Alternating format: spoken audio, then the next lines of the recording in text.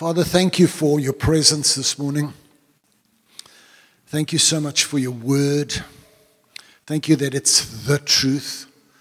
And we ask you to open our ears to hear this morning, Lord, what you want to say to us and speak to our hearts, that Jesus is glorified and we're encouraged. We ask it in his name. Amen. Amen. So the church is going to face challenges, as if we're not facing challenges now. But the world is not fond of the church because the church stands for truth. And I don't know if you saw some of the pictures in the United States now that the abortion thing has been reversed. And you see people's response. I mean, it's almost demonic. I mean, how dare you take away my right to do what I want to do with my body? How dare you? And the world looks at the church and they get offended by the fact that we want to stand for the truth. And I'm not prophesying, but I think it's going to get worse. The church we are going to have to stand in these days because more and more we will be attacked because the Bible makes statements that sometimes go against what the human rights activists activate. And we say, no, that's what the Bible says. But then they say, but it's taking away my rights. You're not allowed to. You've got to change the way. And we've got to learn to stand in these last days, and there will come persecution. And that's where it's going to come from. And that's where we need to be strong and stand in these days. And I'm going to speak out of Hebrews. And as somebody said, that's the guys because they make the coffee, and then there's she brews. And he brews though, so he makes. And so we've got to learn to stand. And I've got a little quote here. The world is so caught up in what offends people that they've forgotten that it offends God. And you think of just the abortion thing. I mean, just the abortion thing. It's a mega thing. But you think of how offensive that is to God. And I think Lisa sent, there you are, a clip from a guy called Sean Boltz, who prophesied that this would happen years and years ago. And it was like when, Moses was born, they wanted to kill the firstborn. And when Jesus was born, they wanted to kill the firstborn. And they're killing.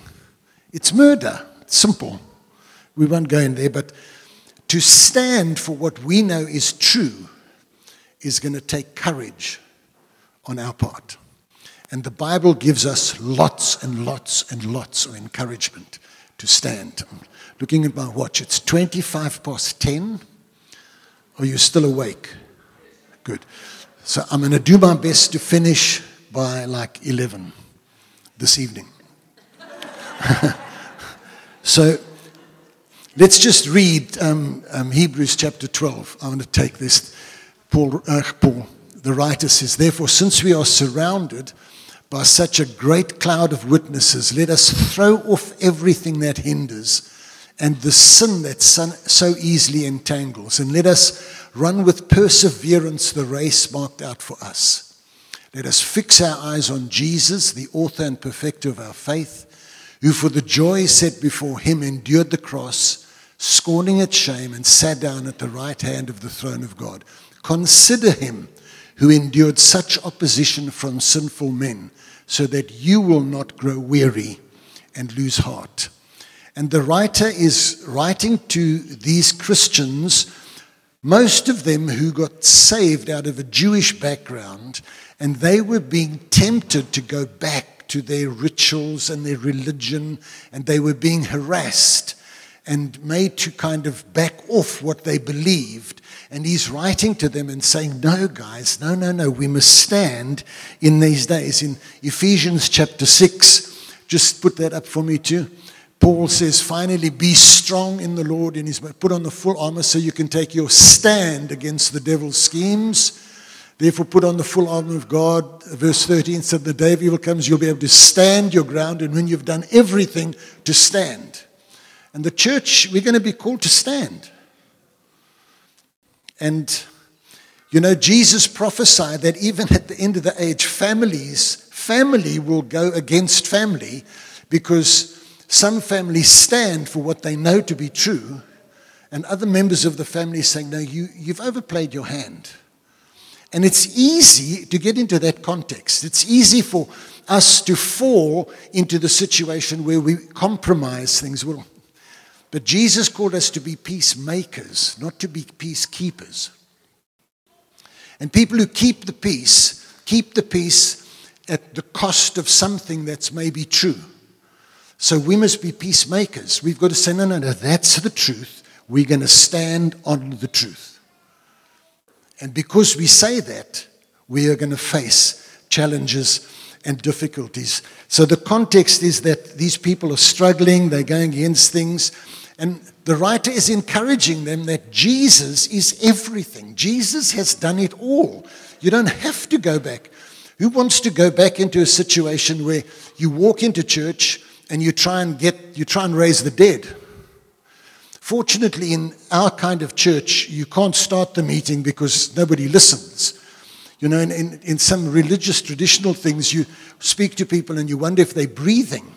At least people are alive here. But you don't want to go back to that if you were born again into that, which I was, and quite a few of us silver-haired gentlemen and ladies were. We were born into that, born again into that. Then you experience the reality of God. Nobody wants to go back, but sometimes when the challenges start, you go back to what you know is secure. You remember Peter saying to his friends after Jesus was crucified, he said, look, I'm going fishing. And they said, we're coming with you. He went back to what he felt comfortable with, because this thing was just now over the top. I don't know what I'm doing now.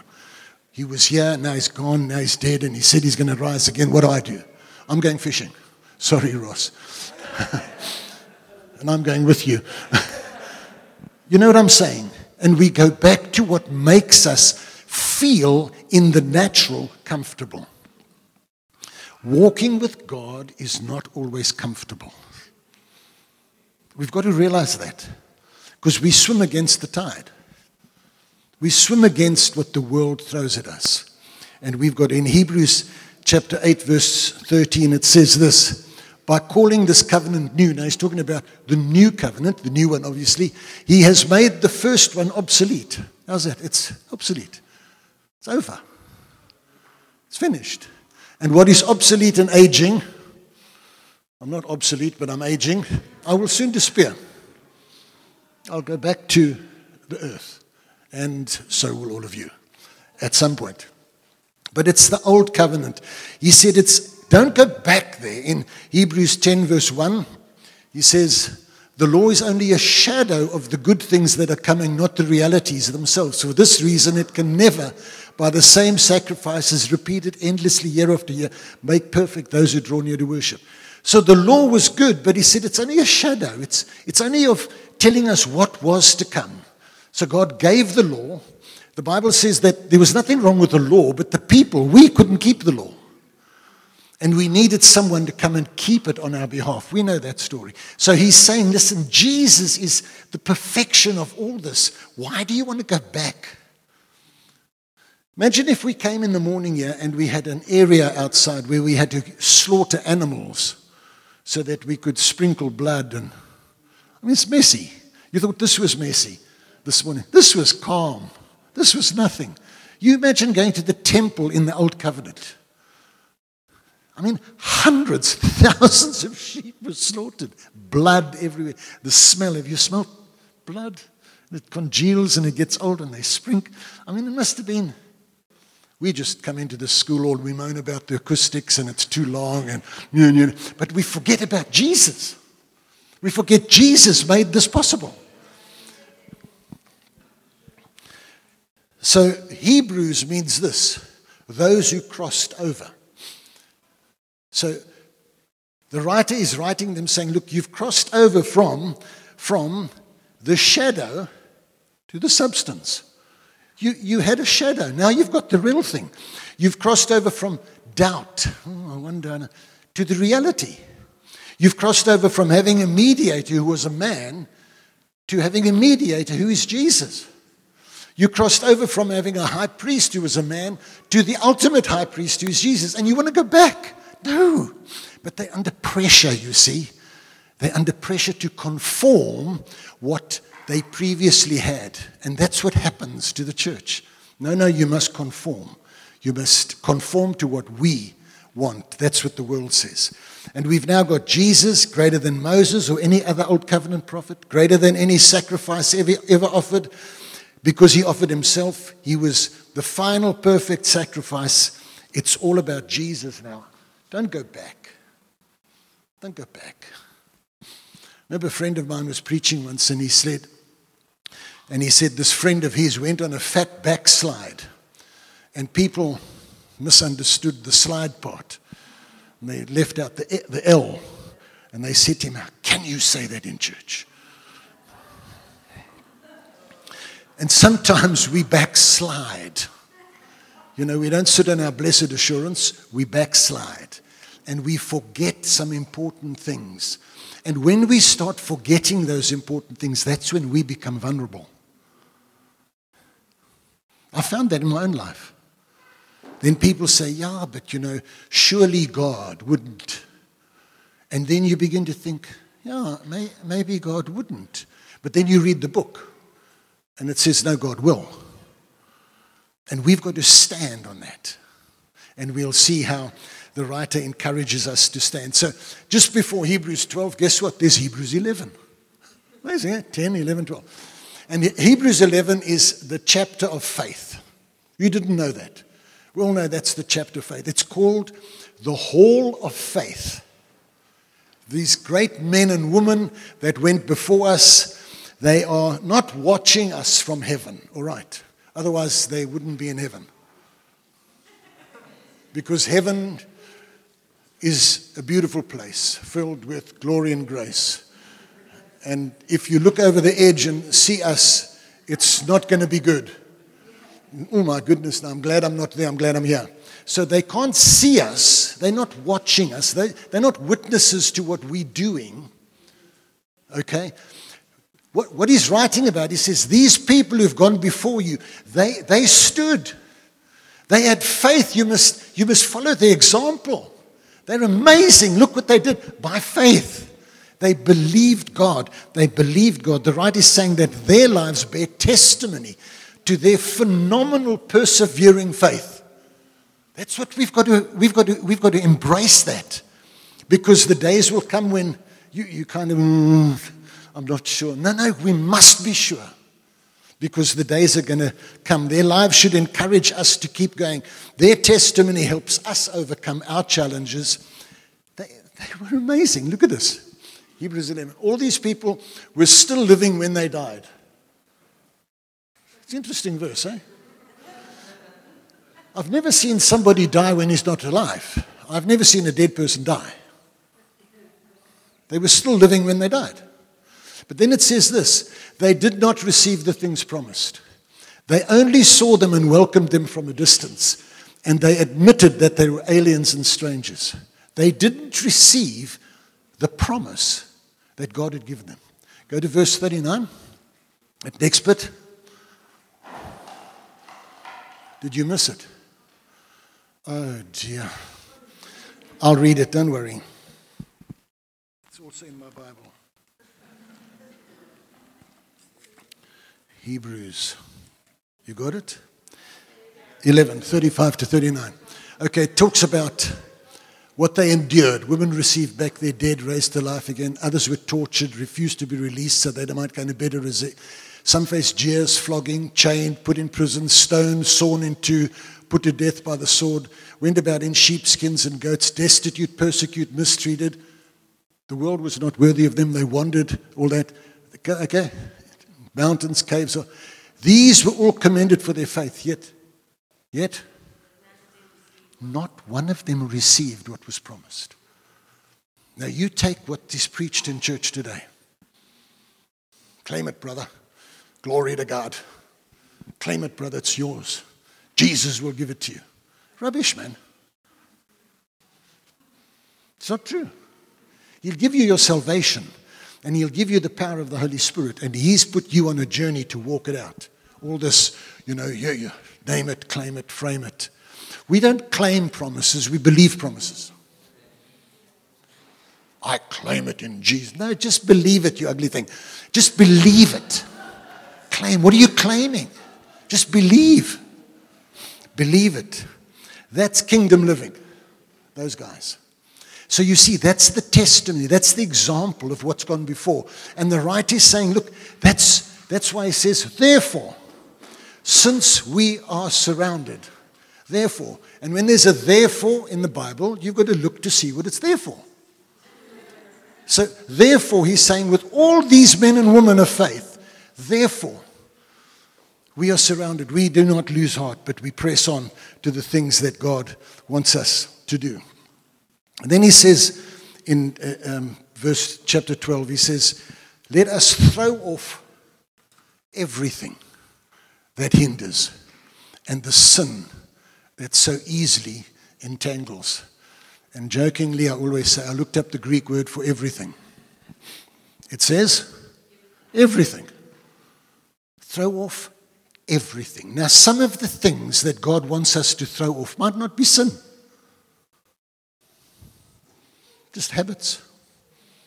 Maybe it's a place I like to go to that robs me of time with God, or robs me of family time, or it's something I just do. It's not a sin, but it's just, and the writer is saying, look, throw off everything that hinders.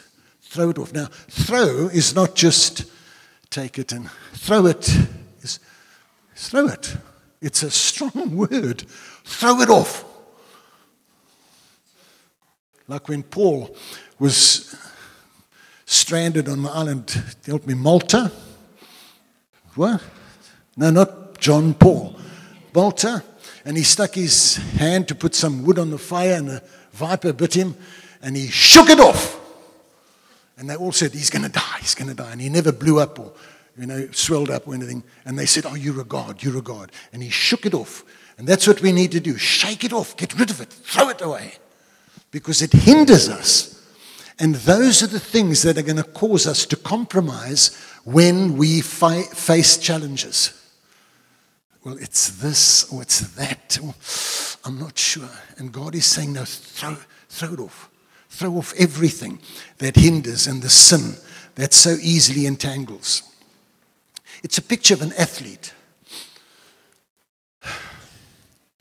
I don't know if you watch athletics. I mean, if you saw what they used to run in and what they run in today, the girls run in like gownless evening straps. Catch that. Next to nothing. So they take off everything that hinders, all their clothing and everything. Then they get down to, their gownless evening strap, and then they run. But if you look back in the old days, they had funny clothes on, and it was all baggy. And no, they wear these tight stuff because that cuts through the wind. You get better times, and it's all that. I beg your pardon? The Greeks? We don't want to go there. So they couldn't throw off anything. But it's a picture. What he's saying is it's a picture of an athlete stripping down to what you're going to run in. Now, I don't know if you saw some years ago, there was a Muslim lady who qualified to run like in 800 or something. And she had all her robes and things on. The poor woman. And off she went, and they all went, pew! I think they all lapped her, and they gave a little cheer when she came in. And everybody thought, how daft. How you run in that? But that's what the writer is saying. Everything that hinders you, get rid of it. It's a picture of an athlete.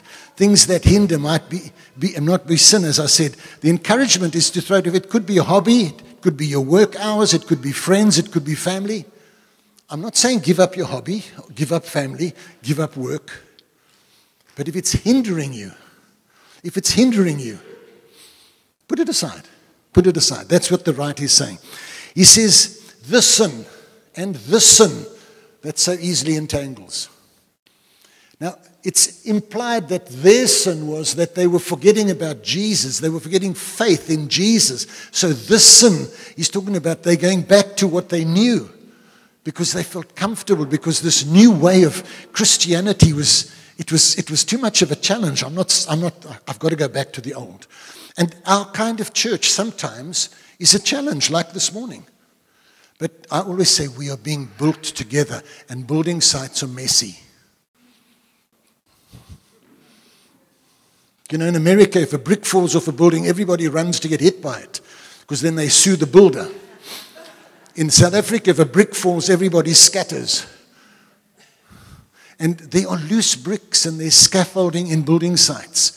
And there's guys with wheelbarrows, and you know the story of the guy that went up with a... No, I won't go there. But it's messy. That's what church is. God just intervenes. And he does things, and he gives words to people. And people sit and we think, gee, what kind of church is this? And that the person that got the word walks out like they're walking on air. Hallelujah. I'm so glad I came. We've got to have a bigger picture of what God wants to do. Throw it off, folks. And the sin that so easily entangles. Get rid of it. It entangles. Throw it off. What sin do you struggle with? What sin do I struggle with? What sin? Now, don't look at me as though you never sin. I mean, I know you. Sid. Just change the dirt to him, and then we've got a problem. No, seriously, what sin do you struggle with? I'm not asking you to shout, I struggle with this. We struggle.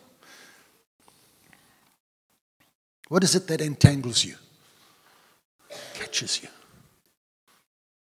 What is it? Is it unforgiveness? Somebody did something long ago and I hold it. Is it jealousy?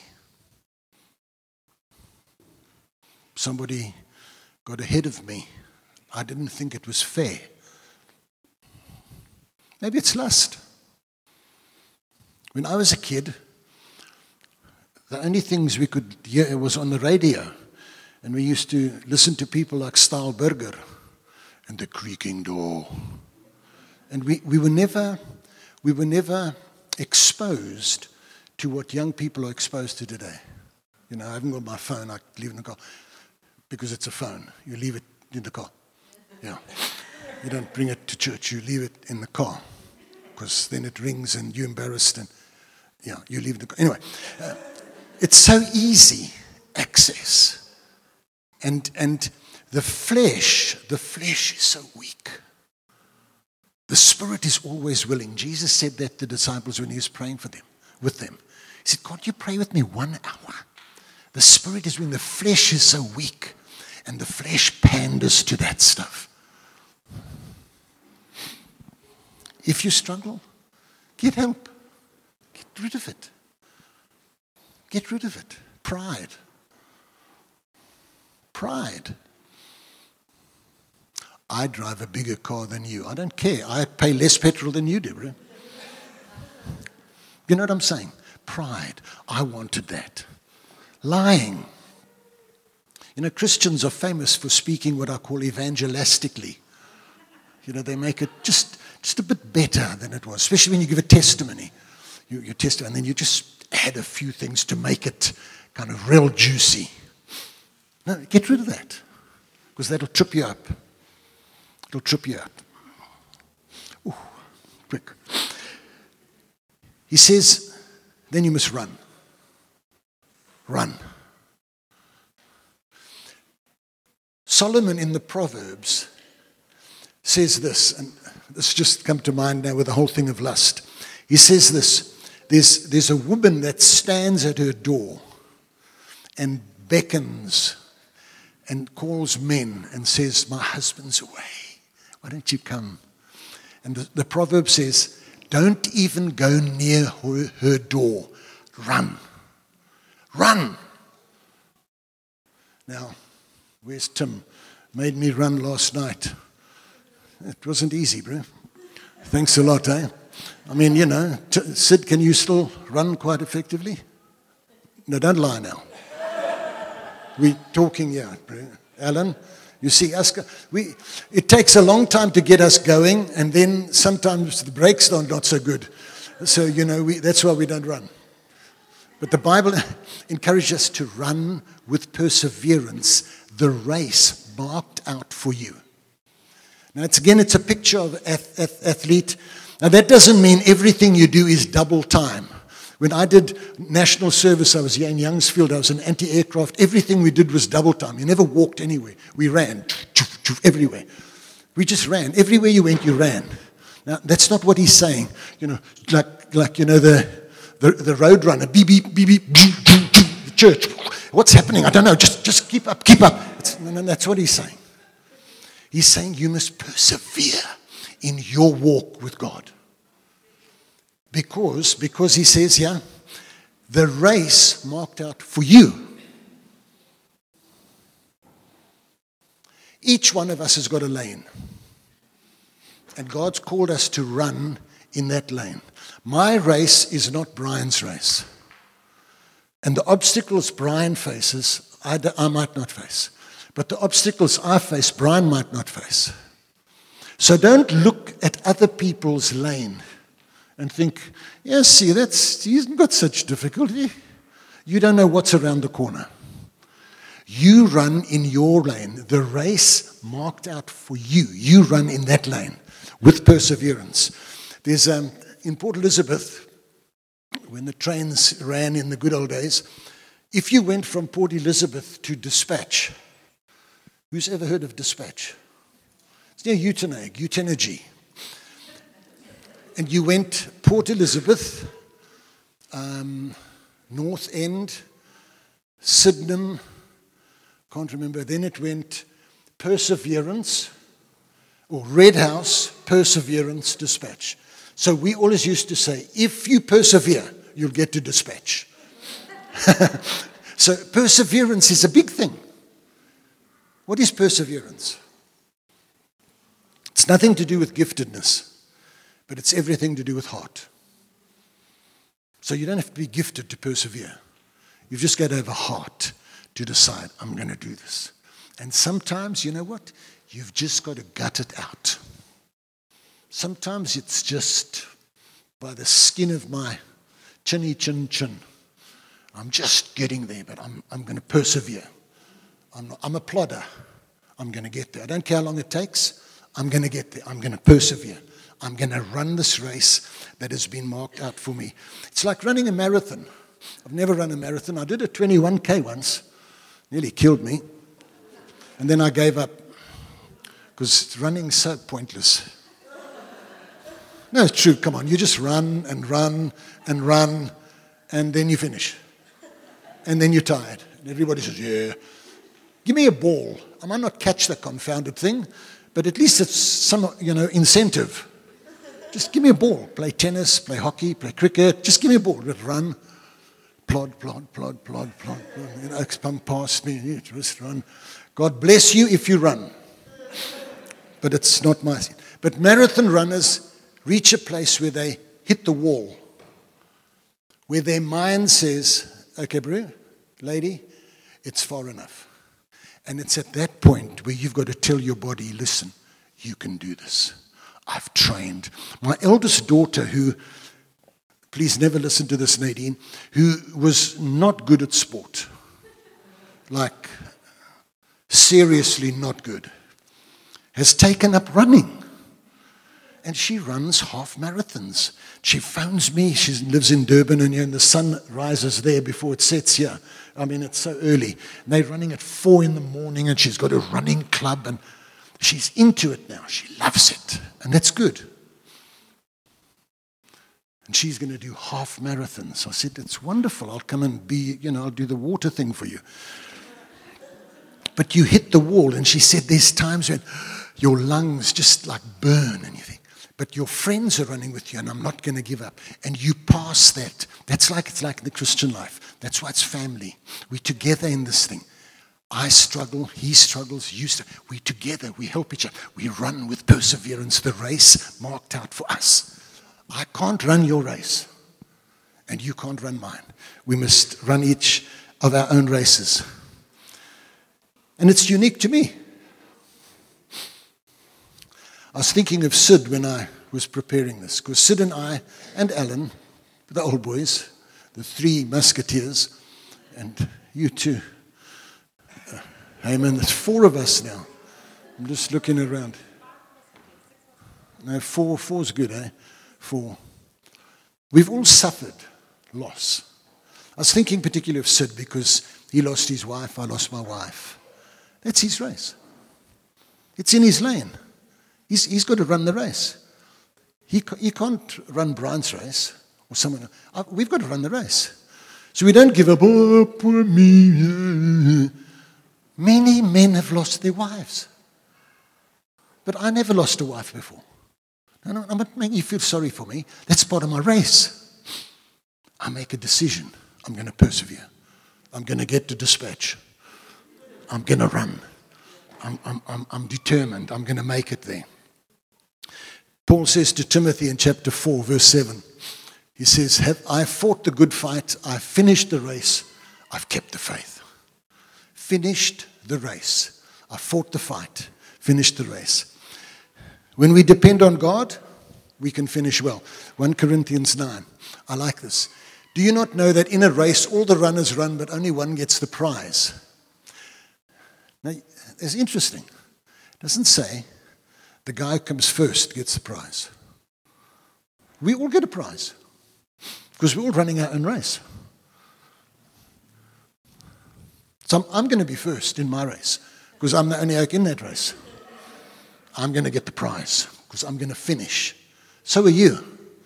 Doesn't matter if I come in last. You ever heard of Eric the eel? Eric was a guy from Africa who qualified to swim in the Olympics and in his country. And so when he went to the Olympics, this is a true story, Eric was not the best swimmer. And so he lined up for his heat. And everybody in the heat got disqualified because they jumped the start. And only Eric was going to swim. And the time to finish what he was going to race was 42 seconds. Or no, I can't remember. Just let's say 1 minute. Eric took 3. But people cheered for him because he was the only guy in the pool, nearly drowning, but he made it. But that was his race. That was his race. I'm running my race. You're running your race. We must run with perseverance. And it says, you're still there, yeah? Run in such a way as to get to it. Everyone who competes in the games goes into strict training and all that stuff. And they win a crown that is not going to last. You and I, if we know who Jesus is, and we've accepted that he is who he claims he is, we're going to get a crown that lasts forever. That gives me determination to run this race for God. I'm going to do it, Lord. I'm going to do it because my reward is great. As Ross said, we invest in the kingdom because the benefits are out of this world. We don't get a crown that won't last. My race is unique, but I must finish. Fix your eyes. Next point. Then he says this, let us fix our eyes on Jesus, the author and perfecter of our faith. Some of the old translations say, looking away from where you're looking unto Jesus, fixing my eyes on Jesus. Now that doesn't mean I'm fixed my eyes on Jesus, biddy, wherever I go. No, it means in my heart, I've established that Jesus is going to be number one in my life. I'm going to follow his way because his way is the way that will work for me. And interesting, he doesn't say Jesus Christ or the Christ. He said looking unto Jesus. I'll tell you why he said that. Because he's looking to Jesus, the man. Fully God, fully man, but he's looking to Jesus as the man who walked the planet. so that we can have hope. That if Jesus did it by the power of the Holy Spirit, then we can do it by the power of the Holy Spirit. Because Jesus was a man, and he laid aside, he chose not to use his divinity, his authority, his power that was his. Because you remember when he was going to be crucified, he said, I could have called how many legions of angels? I could have, but I didn't. I chose not to. I have access to heaven, but I'm choosing not. I want to live this life on this earth so that you can follow and know you can do it. Because the same faith that I have authored here, the author and perfecter of my faith, that same faith I'm giving you. And if I have faith the size of a mustard seed, have you seen a mustard seed? It's small, man, but it grows. Just I need faith. And I need perseverance. It says in, I think it's Hebrews 4:16, I didn't give it to you. It says, by faith and patience we inherit the promises of God. Is it 16? Come on, Dale. Somewhere, it's in Hebrews. It's in the Bible. Now, this is the problem. Some of us, we have got the faith. Oh, glory to God. We're believing. Hallelujah. But we don't have any patience. That's what the charismatics are like. The traditionalists, they've got all the patience in the world. But they've hardly got any faith. But he says, by faith and patience, you inherit the promises of God. So you run, you fix your eyes on Jesus, the author and perfecter of the cross. He endured the cross, scorned its shame. In Psalm 16:11, I didn't give it to you, it says, you fill me with joy in your presence. Oh, didn't you get happy this morning? Didn't you feel in your spirit? This is beautiful. I love this. I'm in the presence of God. What did I do to deserve that? Nothing. Nothing. In his presence is the fullness of joy. You remember when they found the books in Nehemiah and they started reading and they said, the joy of the Lord is your strength. And his joy becomes my joy because I'm connected to him. That's what I become one with him and he's one with me. It's miraculous. So I fix my eyes on him because he's done it perfectly. Just as he endured, so can we. Fix your eyes on him. 2 Corinthians 5:17, you can put it up. I think I did give it to you. If anyone's in Christ, he's a new creation. The old is gone, the new has come. Thank you, God, that you've given me an opportunity to put aside, and I'm learning how to walk in the new. Or you like me, have you ever bought a new car or a new gadget for the kitchen, and it's got all sorts of... I'm scared to push some of the buttons, especially in these new cars, because you think like might be an ejector seat or something. You think, oh my word, I hope it's got a parachute. They've got so many things in these new cars, in the new. And you find out how they work as you get to know your new car. Listen, that's like walking with Jesus. You find out how it works as you keep walking with Jesus. You try something. Oh, he doesn't kill me for that. Oh, he does help me with that. You know what I'm saying? I've put aside the old. I've traded in the old. Didn't work. Somebody said, I tried my best. I said, you look where it got you. Nowhere. Your best doesn't count because Jesus is the best. Jesus will bring you through. So fix your eyes on him. And then he says, lastly, he says this, and I've done superbly, even if I say so myself, consider him. Oh, consider him.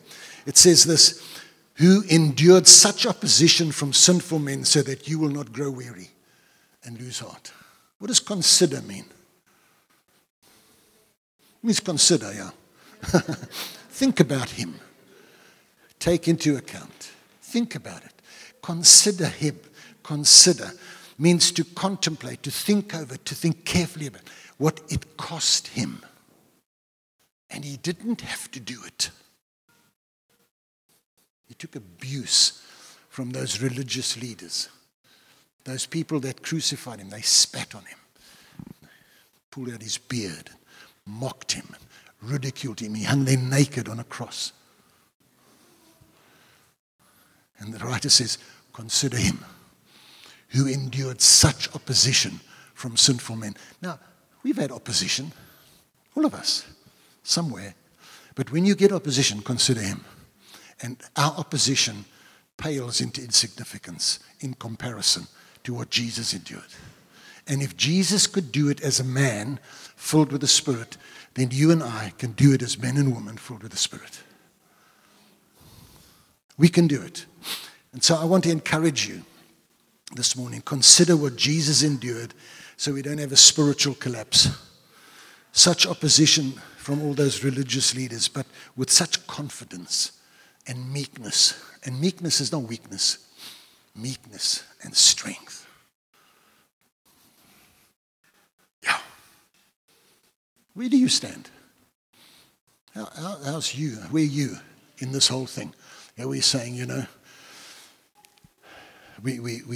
I'm giving you some advice. Throw off everything that hinders. Run the race. Fix your eyes on Jesus. Consider Jesus. Have you ever considered him? Have you ever considered what it means that this book is as old as it is and is still very relevant to us today? Nothing in it that's irrelevant. Not a thing. You know, Jesus was so perfect, he never apologized to anybody. He never asked anybody to pray for him. He asked for prayer for his disciples. He never asked anybody to pray for him. He never, when he spoke a word, tried to catch it and put it back. You know, you have heard those times you speak and think, catch it, put it back. It's too late. It's gone. Never. Never. That's why you consider him. Because he's the bar. He sets it. I can't reach it. On my own, never. But with the help of the Spirit, he puts me on this journey and I start running my race. I'm running towards the light. Otherwise, I'm running towards the darkness. I mean, that's what the Bible says. Where are you running? If you're running away or you kind of not in the race, God wants you this morning to consider to get into the race. How do you do that? You get into the race by asking him to forgive you for your sin. We call sin sin now. Sin is sin, period. We ask him to forgive. What's the biggest sin?